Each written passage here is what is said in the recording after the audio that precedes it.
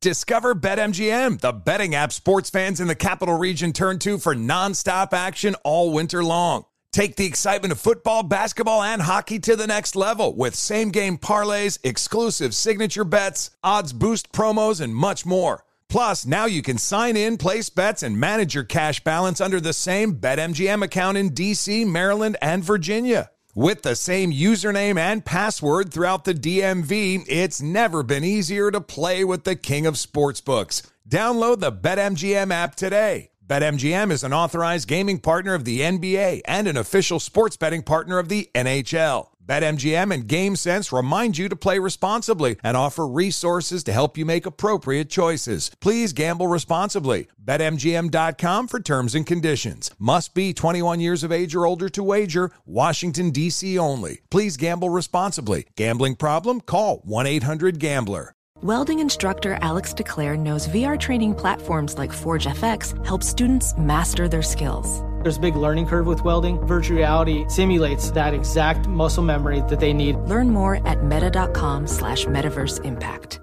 AirPods Pro with adaptive audio automatically keeps out the sounds you don't want to hear so you can listen to your music, and lowers your music to let in the sounds you do need to hear. Hi there. Hi, what can I get you? I'll have a strawberry mango coconut probiotic smoothie with wheatgrass. Anything else? Extra wheatgrass. Here you go. AirPods Pro with adaptive audio. Available on AirPods Pro 2nd generation when enabled. Infiniti presents a new chapter in luxury. The premiere of the all-new 2025 Infiniti QX80. Live March 20th from the Edge at Hudson Yards in New York City. Featuring a performance by John Batiste. The all-new 2025 Infiniti QX80 is an SUV designed to help every passenger feel just right. Be the first to see it March 20th at 7 p.m. Eastern, only on iHeartRadio's YouTube channel. Save the date at new-QX80.com. Don't miss it. 2025 QX80 coming this summer. We interrupt your usual stream of DP Show content to bring you a special episode of a new podcast on the Dan Patrick Show Network.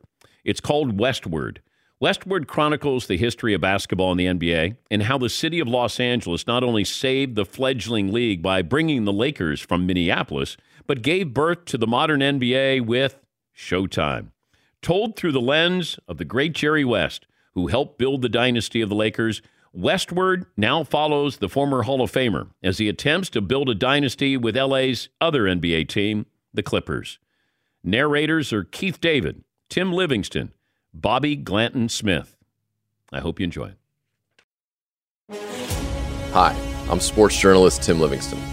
And I'm Bobby Glanton Smith. Westward is a podcast about the birth of professional basketball in Los Angeles and how the Lakers and Clippers have become one of the most compelling and complicated rivalries in sports. It's told through the man who has been at the center of both, the great Jerry West.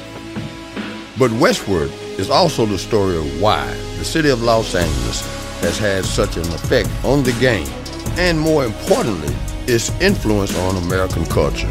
From Elgin Baylor to Kobe, from the Buffalo Braves to the LA Clippers.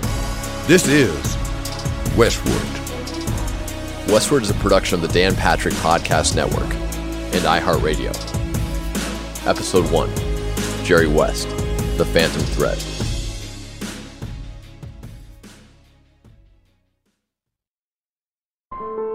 American culture has always been inextricably linked to the sports it has loved. And for over a century, the sport it loved most was baseball. Back and throws. There's a left back. A 30 in the lead. The Giants have the pennant. The Giants have the pennant. The Giants have it. Filled with sentimentality and passed down from fathers to sons, the game represented America's heart. Today, I consider myself the luckiest man on the face of the earth. If baseball represented the birth of the American sport, the game of football was its baptism. Although team-oriented, the game was about power, and it was violent. Baseball may have been in our blood, but it was in the game of football where Americans found their spirit. However, by the end of the 20th century, another American sport would come of age. Unlike the two other major sports, which were firmly rooted in East Coast acculturation, rich in American myth and lore, the game of basketball has always been regional. New York basketball is different than Indiana basketball. James Naismith invented the game in Massachusetts, but don't tell that to Kansas or Kentucky. Every region has its own way of playing, its own quirks, its own style, and that's what makes the game great. No other sport allows for that kind of expression. Basketball games can resemble ballet or resemble boxing. Just depends on where the game's taking place.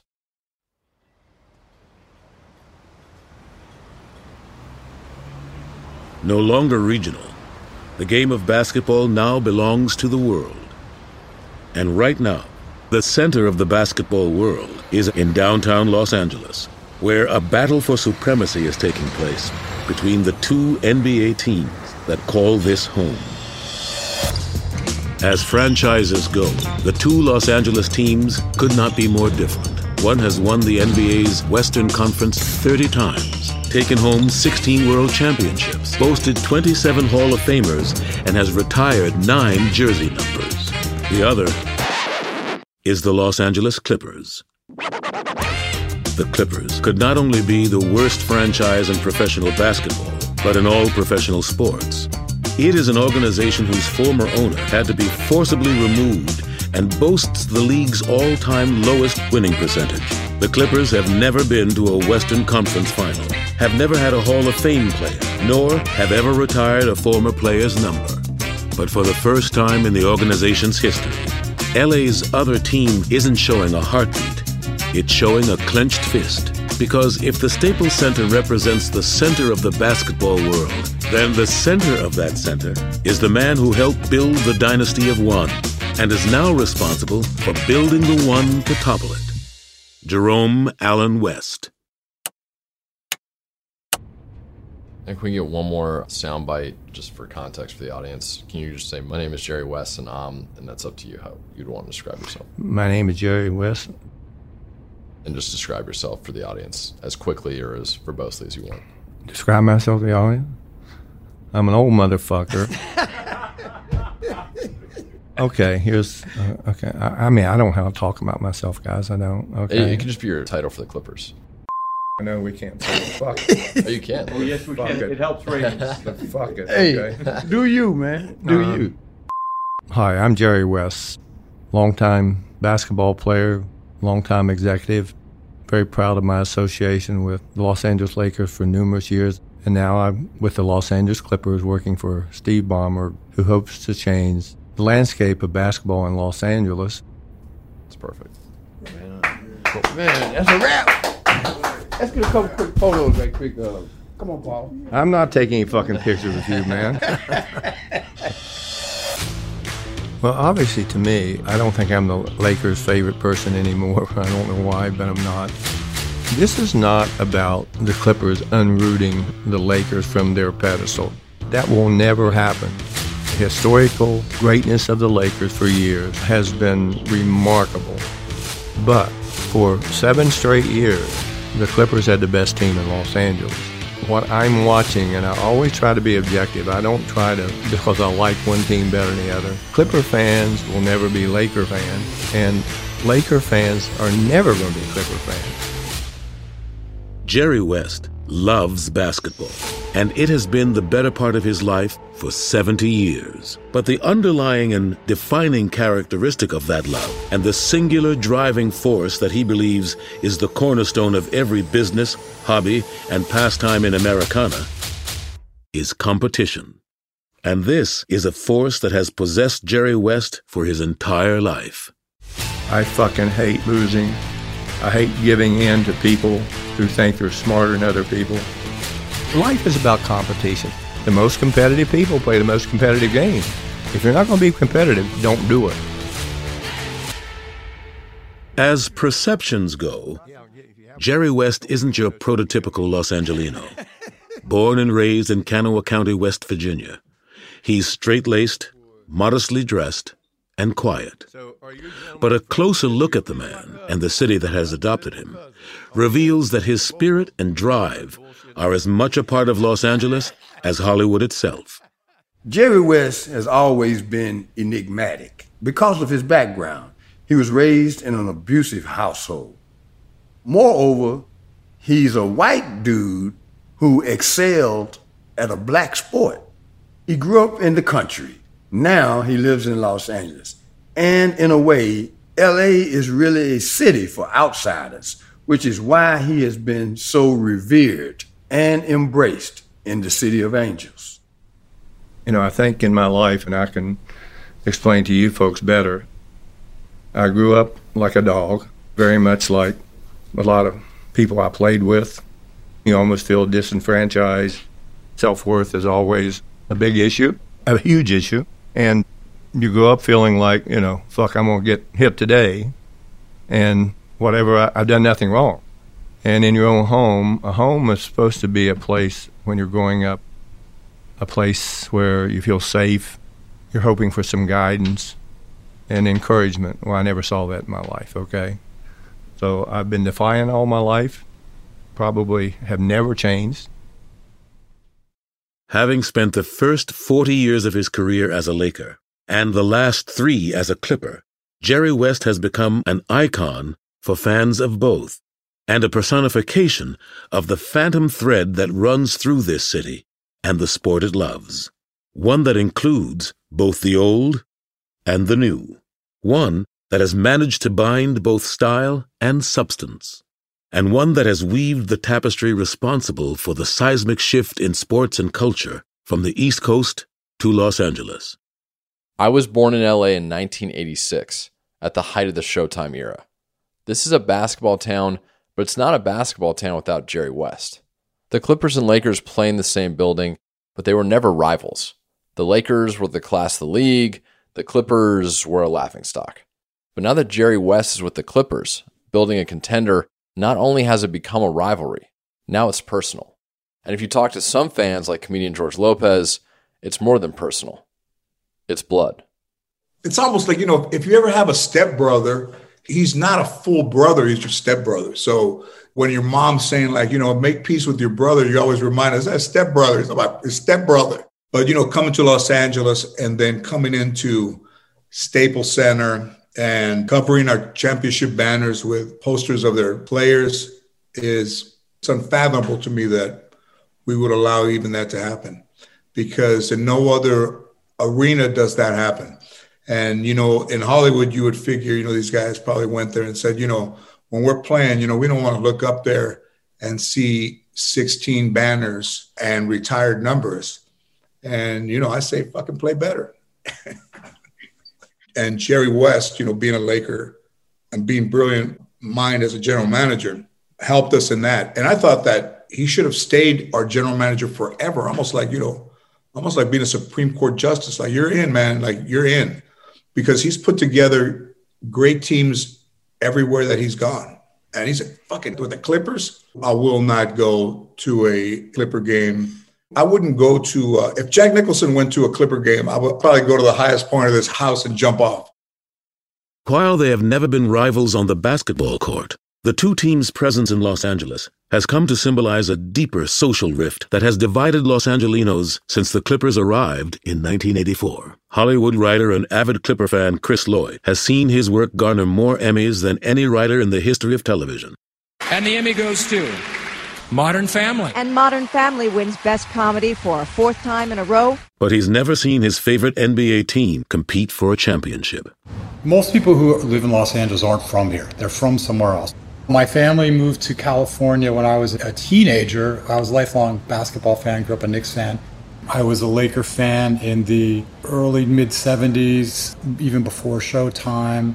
Remember NBA Finals being shown on tape delay. I mean, the NBA was not at all the juggernaut it is today. But I lived back east for a while, so right into adulthood, I came to see the character of teams a little bit more, I think. So you come here, you got a choice of who you can be a fan of. You can be a fan of Lakers, you can be a fan of the Clippers. So if you're coming here and you have a choice to go with the Diane Cannon, Jack Nicholson, Laker girl, like, no one would blame you. Who would ever be a fan of the Clippers? They're terrible. They're not just terrible every year, they start terrible. They come in with just a whiff of terrible. For the prolific writer and creator, becoming a full-time Clipper fan was an evolution.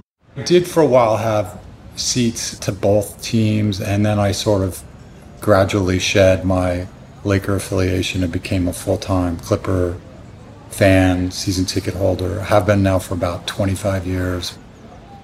If you asked me why I stopped being a Laker fan, because of the asshole with the rolled-up program. He emblematizes the Laker fandom and the Laker aura to me. He sits courtside, and every game he comes with a rolled-up program in his hand, and he spends half the game on his feet banging that program against his hand. Now, why would a guy need a trademark? Because you want people to pay attention to you and not the players. And that's, to me, is half of the Laker crowd. They come to be seen, they come to do little things or check their phones. The Clipper fans, they're still like wiping the grease off their hands because they were mechanics during the day or whatever. So I think I found myself going like, I think I want to be in the seats with those people. The people that are going to root for that awful team. We don't come with a program rolled up to draw attention to ourselves. We come to see the team on the floor. It is early July 2019, and the mood at the Staples Center is tense. The NBA's free agent season is in full swing. This off-season's crop of free agents is said to be one of the best ever, highlighted by two of the game's top players. But in today's NBA, it's not enough for a franchise to win over just one of them. To win a championship, a team has to have at least two. You start with the Lakers in 2000 with Shaq and Kobe.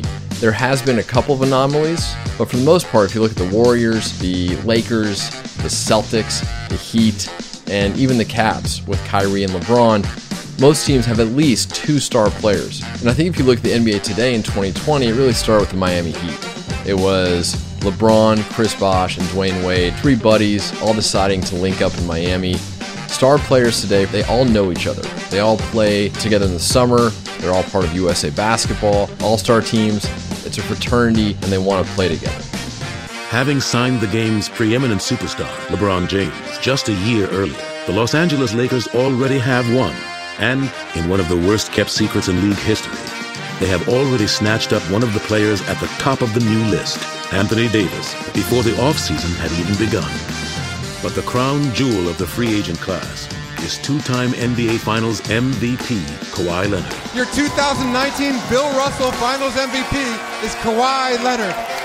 Kawhi might be the NBA's last great mystery. Clippers, Lakers, Nets, Knicks, and the Raptors, those are the five teams that will be involved in the Kawhi Leonard sweepstakes. When it comes to Kawhi, it's so close to the best. Front offices throughout the league are working furiously in an attempt to change their team's destiny through buying, selling, or trading. The Clippers are trying to do all three, but the odds are not in their favor. Chris Broussard just flat out wrote Clippers out. What I'm 99% hearing is that Kawhi Leonard will be returning to Toronto. But this being Los Angeles, there's a plot twist. You are listening to Westward on the Dan Patrick Podcast Network. We'll be right back.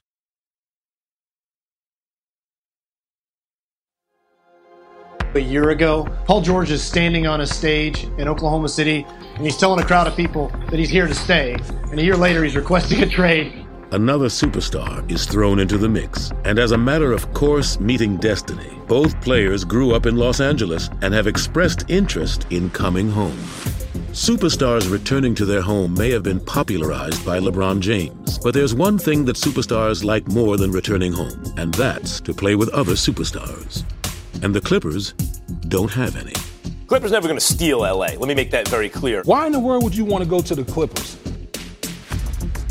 And just 2 years ago, the notion that any player in the league would choose the Clippers over the Lakers was an absurdity.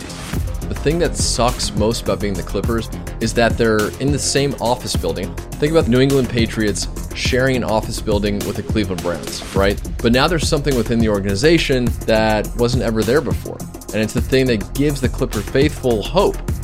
And what's that? Jerry West. Well, I didn't know what to expect when I first met Mr. Ballmer. I had breakfast with him, and we were talking, and he asked a bunch of questions. You know, you try to get a feel for who you're dealing with, and he'd ask me questions about what I thought. I said, you're going to have to build your own image of what you want with the Clippers. And then we had another meeting, and I got a call from him that afternoon. He wanted me to be involved with them, and I started thinking about it. I knew Doc Rivers, the coach, and I've always liked him, cared about him. All of a sudden, I said, well, this might be fun. It's been said that home is where the hatred is. And when Jerry West returned to Los Angeles and set up shop in the Clippers locker room, the city turned upside down. It wasn't a rivalry before the logo returned.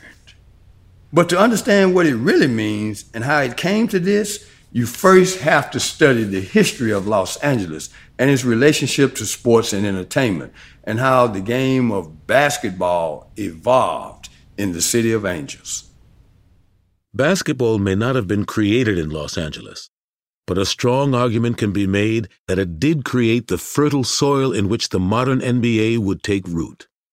And though the city may be known for Hollywood, beneath its odd amalgam of hip-hop and surf cultures, industry and progressive ideas, lies a sports town, says NPR essayist and Los Angeles historian DJ Waldy. When people look at Los Angeles region from outside, and most of the interpreters of Los Angeles for most of its history have been outsiders, they often only see Hollywood. And they make the mistake of thinking that Los Angeles is Hollywood, or Hollywood is Los Angeles. And that's simply not true. Los Angeles was always a sports town, just in a different way. Because for most of the history of Los Angeles, what a sports town meant was you had a Major League Baseball team. We didn't have a Major League Baseball team, therefore we weren't a sports-minded town.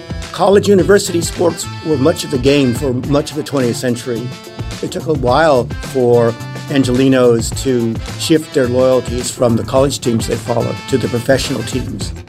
The city of Los Angeles had already cultivated a deep and abiding love with basketball, due in large part to an innovation that could have only come from Los Angeles. One of the characteristics of Southern California in the post-war period was an explosion of innovation. It was taking materials and processes that had been developed during the war years to make things for the war effort and turning those war industries and war materials into new products. One such product came from the Voigt Rubber Company on Harbor Boulevard, and it would change the game of basketball. It's an amazing story. What it's about is taking an industrial product and transforming what had been a kind of elite sport using a lot of handcrafted materials and turning that into something that kids played on the apron of their parents' driveway. And we're talking about the development of the inexpensive synthetic material basketball, which became something every kid, certainly every boy, in every Lakewood house in the late 1950s had.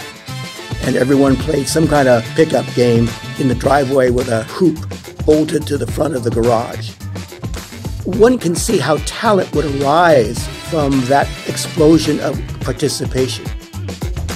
The invention was an accidental civil rights triumph. Until the creation of the Voigt, basketball could only be played indoors, and the cost of a basketball was the equivalent of over $200. The price of the new Voigt was under $1.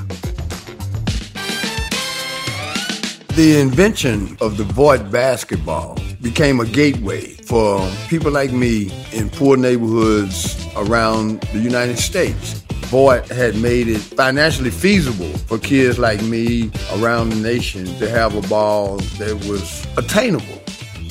Suddenly, all throughout Los Angeles, from the driveways of South Central to the cul-de-sacs of suburban Culver City, and all the way to Venice Beach, basketball rims started sprouting up like the palm trees along San Vicente. So you had all these elements. You had Hollywood, you had a love of basketball, you had a rabid fan base, so you had all these sports fans. But there was no one professional team in Los Angeles that really captured the identity of the city.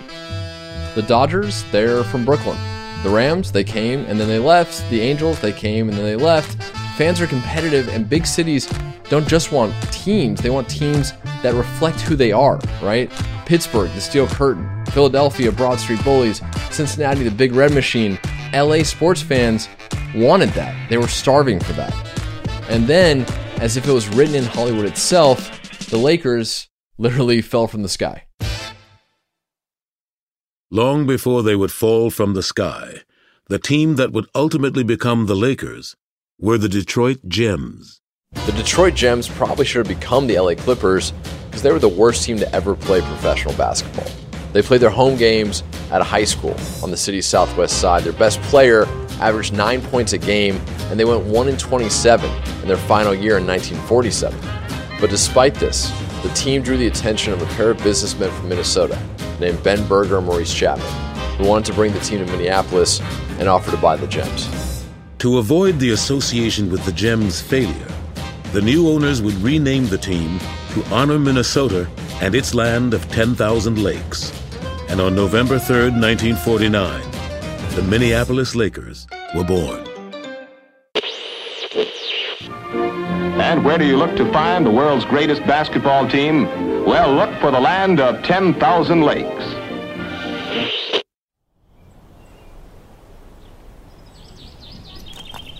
On any given day during his boyhood summers of 1957, a young Brian Short would walk out of the house he shared with his 6 brothers and sisters, and there, grazing in his front yard of the Short family home in Edina, Minnesota, were a small herd of Shetland ponies. The animals were yet another inexplicable purchase by their wealthy father, who bought them as part of an even larger inexplicable purchase, the Minneapolis Lakers.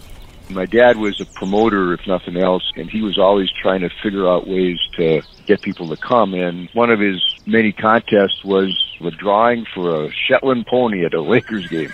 And he thought that would be great, because what kid didn't want a pony? And my dad figured if he could get the kids to want to come, the parents would have to come, and life would be good.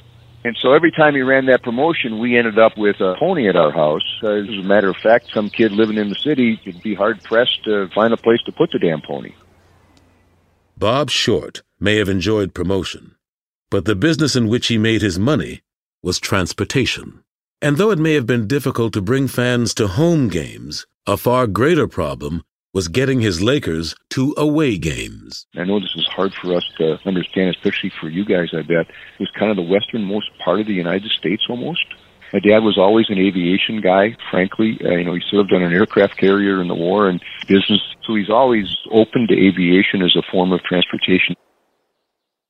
Bob Short then bought a fixed-wing propeller-driven DC-3 through a company called Gopher Aviation that had been built in the 1930s. The plane was so old, in fact, that some of the employees who worked for Gopher Aviation were actually taught by the Wright brothers. This is what fell from the sky. It was Saturday night, January 18th, 1960, and Bob Short's Minneapolis Lakers were on the tarmac of Lambert Field in St. Louis, Missouri, waiting for takeoff. In the middle of a dismal season in which they would finish 21 games out of first place, they had just lost their 5th game in a row to the St. Louis Hawks and wanted to go home. But there was a problem.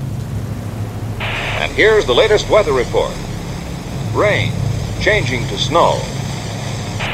What had originally been forecast as light rain was now being described as an ice storm. 97-year-old Harold Gifford, the team plane's pilot, remembers the night well. The weather was not too good. Temperatures were dropping. I had found a sick plan, and we loaded up right at 8 o'clock. We took off, headed for Minneapolis.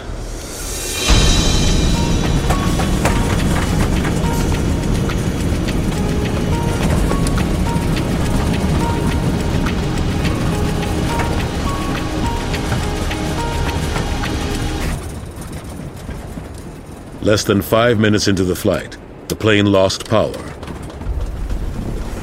Right after you gear up, the lights, they went bright and dim and out. The only indication I had was a couple of the look meters, and they both registered zeros, and I knew we were in trouble. Fortunately for those aboard, Harold Gifford, the former World War II pilot, had been accustomed to flying in trouble. By 9 p.m. that night, word had already reached Bob Short in Minnesota that his team was in trouble. That evening, and my mother was pretty strict, but before I went to bed, I remember there was a lot of tension in the house. Dad was running around. He was a big phone guy. He was talking on the phone all the time. But a lot of tension. I don't think I understood the significance of it at the time, because I'm 9 years old, right? But these were all people that he knew, all friends. He considered the players friends. Unable to ascend above the storm or navigate around the storm, pilot Harold Gifford was left with only one option. We have to try to go through it. So I followed the North Star initially, and now we've headed north on our mag compass. And so now we're faced with a problem. I said, I think we better consider going down to find a visual contact with the ground, because if we run out of fuel when we're at 4,000 in the ton, we're dead.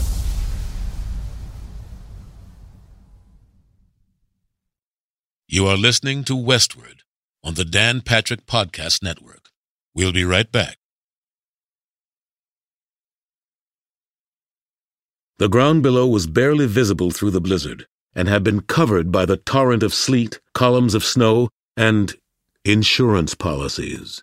All players of that era didn't make anywhere near enough money playing as a basketball player to survive. So they all had off-season jobs. And I'm pretty sure Dick Garmaker's was as a life insurance salesman or some kind of insurance. And so they know they've lost all electrical power. They don't know how they're going to land. They're all convinced they're going to die. Garmaker walks up and down the aisle of the airplane selling insurance and filling out the form. And the plan was, they knew the plane was going to crash and burn on impact. So they had to take these little scraps of paper and throw them out the window. Hopefully somebody would find them, and then they would find that player A or player B had life insurance. The company would have to pay on the insurance. While some of the players dropped their signed policies to the ground below, others, along with their pilot Harold Gifford, sought out a higher insurance policy. Prayers sent above. I kind of uttered a prayer. So if anybody's watching us, we sure could use some help. Wouldn't you believe, here comes Highway 71, and soon I see a lighted Ham's beer sign on the side, and I knew that we had to be close to Minnesota. As we circled this town, I noticed on the edge of town a cornfield. The scene of an ice-covered Midwestern earth and the impending collision of what came from the sky was an eerie reminder of what had happened less than a year prior when the red Beechcraft B-35 carrying 3 of rock and roll's biggest stars slammed into another frozen cornfield in Clear Lake, Iowa, less than 100 miles away. We interrupt this program for a special news bulletin. 3 young singers who soared to the heights of show business on the current rock and roll craze were killed today in the crash of a light plane in an Iowa snow flurry. The singers were identified as Richie Valens, 17, Buddy Holly, 22, and J.P. Richardson, known professionally as the Big Bopper. That was probably the last thing in my mind. The first thing in my mind is, how am I going to get this airplane safely onto the ground? But it had most certainly been on the minds of dozens of locals who had lived in the wake of that tragedy, many of whom poured out of their homes at 1:10 a.m. after hearing local station KCIM's clarion call, including the family of Eric Neiswanger. Everyone was awakened with the loud engines of the DC-3 plane buzzing the town about 9 times. Many jumped into their cars to help guide the way. I've heard many of the proud stories from my parents and the city forefathers. Iowans are very caring people, and with the history of Buddy Holly's plane crash only 11 months earlier in the snow, no one wanted to have another tragedy like the day the music died. Nobody wanted to have that happen again. Not much as we touched down, I could hear the corn hit the belly of the airplane. And as soon as I shut the engines, you never heard such loud screaming and hollering. And the first responders are coming from the road nearby. And they hear all this hollering, and they think this is going to be terrible. Pollard was picked up by a hearse. So the guy had said, I thought we were going to have some business tonight. We had a guy, a little bit of a drinking problem, but he called his wife and told her, and she hung up on him. She said, give me a call when you sober up. One of the players who knows the story of the plane's unscheduled landing, but was not on the flight, is Jerry West. A lot of people thought I was in it. I was not. Of course, I was aware of the story because I was with them the next year. They were talking about these guys were making promises they'd never drink again, they'd never do this, they're going to go to church every day. I don't think all those promises were kept because I saw a bunch of guys who drank a lot when I got there. If that plane crashes, not only does the entire team die, the NBA most likely dies with it. And had nothing happened, they stay in Minneapolis and go bankrupt with the rest of the league. It was the incident that pushed the team to LA and forever changed the history of professional basketball.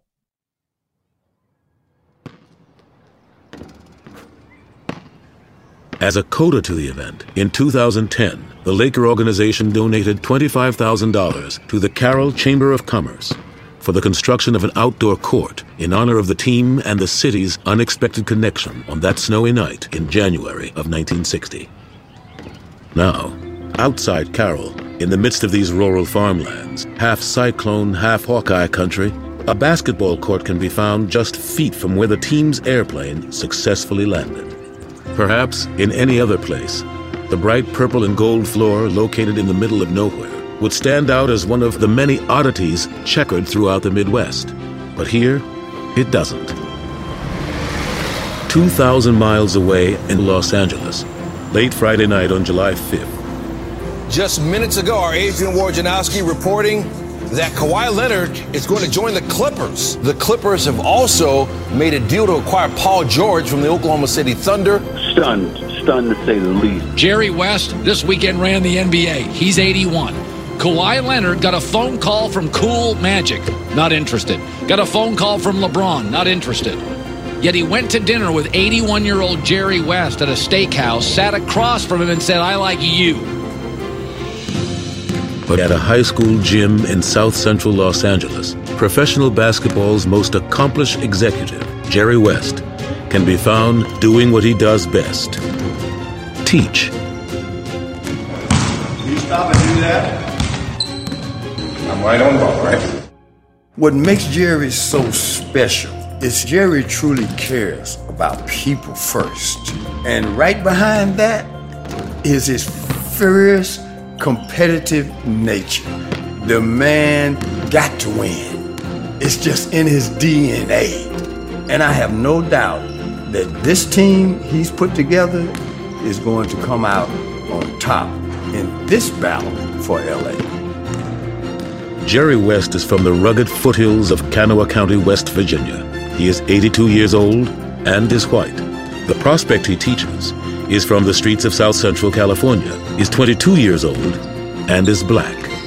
Watching the younger wrapped in attention, and the older honored to pass along his wisdom, both bound by their mutual love of the game, one comes to understand that while baseball may be in the American heart, and football may be in the American spirit, it is the game of basketball that occupies the American soul.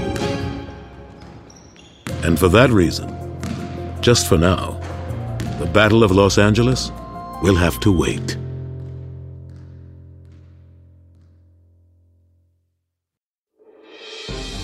Next time on Westward. Just months after he had nearly lost his entire team to a plane crash in Carroll, Iowa, Bob Short formally asked permission from NBA owners to relocate his Laker team to Los Angeles. In a resounding, unanimous vote of 7-0, the NBA said no. Long before there was a battle for LA, there was a battle to LA. At the time, owners were preoccupied with just surviving, so that meant constantly moving to bigger markets. But it wasn't actually the move that saved the Lakers. It was something else. There had been word of a legend from the streets of Washington, D.C., a local athlete whose ability was almost mythic. They called him the Rabbit. Elgin Baylor was a magician on the court. If he was playing today. I mean, people talked about him and Michael Jordan in Michael Jordan's early day. I was a pretty good athlete. You know, I could play all sports. My mother talked about, playing football. And, she said, no, you're not going to do something like that. So it's basketball. If you want to play basketball. Elgin Baylor literally saved the franchise. The revolution is not always televised. And the acts of courage and the willingness to sacrifice many times is not publicized. What Elgin Baylor did is one of the most significant stories yet to be told.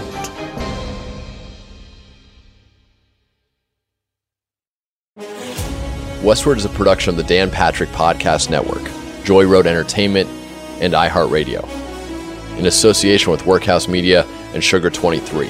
Executive produced by Paul Anderson and Nick Piniella for Workhouse Media, and by Michael Sugar and Mike Mayer for Sugar 23. Joy Road Entertainment is P.G. Cuscieri, Jim Young, Matthew Hatchett, Bobby Glantone-Smith, and Tim Livingston. Produced by Casey Whalen and edited by Charlie Magdaleno at Whalen Productions. Westward is narrated by Emmy Award winner Keith David. Producers would like to thank Chris Lloyd, George Lopez, Harold Gifford, and NPR's DJ Waldy for their contributions. Our most sincere gratitude also goes to the family of Bob Short, Eric Neiswanger, and the good people of Carroll, Iowa. And of course, the great Jerry West. For more podcasts from iHeartRadio, visit the iHeartRadio app, Apple Podcasts, or wherever you get your podcasts. Thanks for listening.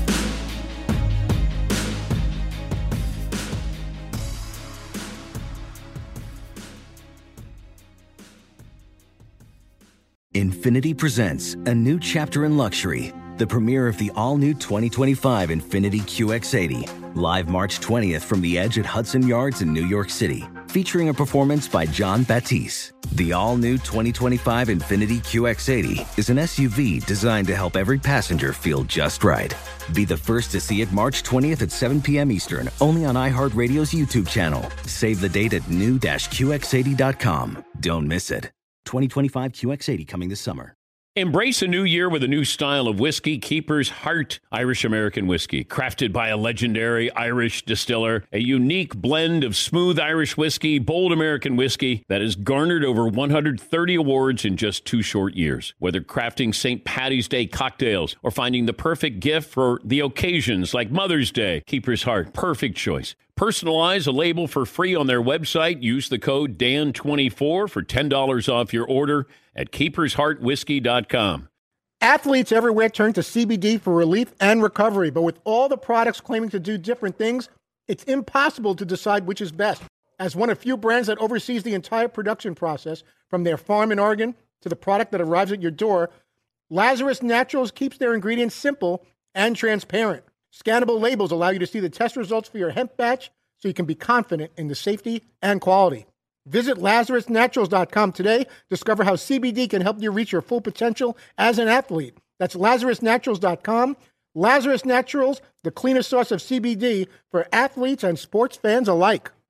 This is Tracy V. Wilson from Stuff You Missed in History class. The national sales event is on at your Toyota dealer, making now the perfect time to get a great deal on a dependable new car. Like a legendary Camry built for performance and available with all-wheel drive, you can count on your new Camry to get anywhere you need to go. Or check out an affordable and reliable Corolla with a trim for every lifestyle. From the hip sedan to the sporty hatchback, there's a Corolla built just for you. Check out more national sales event deals when you visit buyatoyota.com. Toyota, let's go places.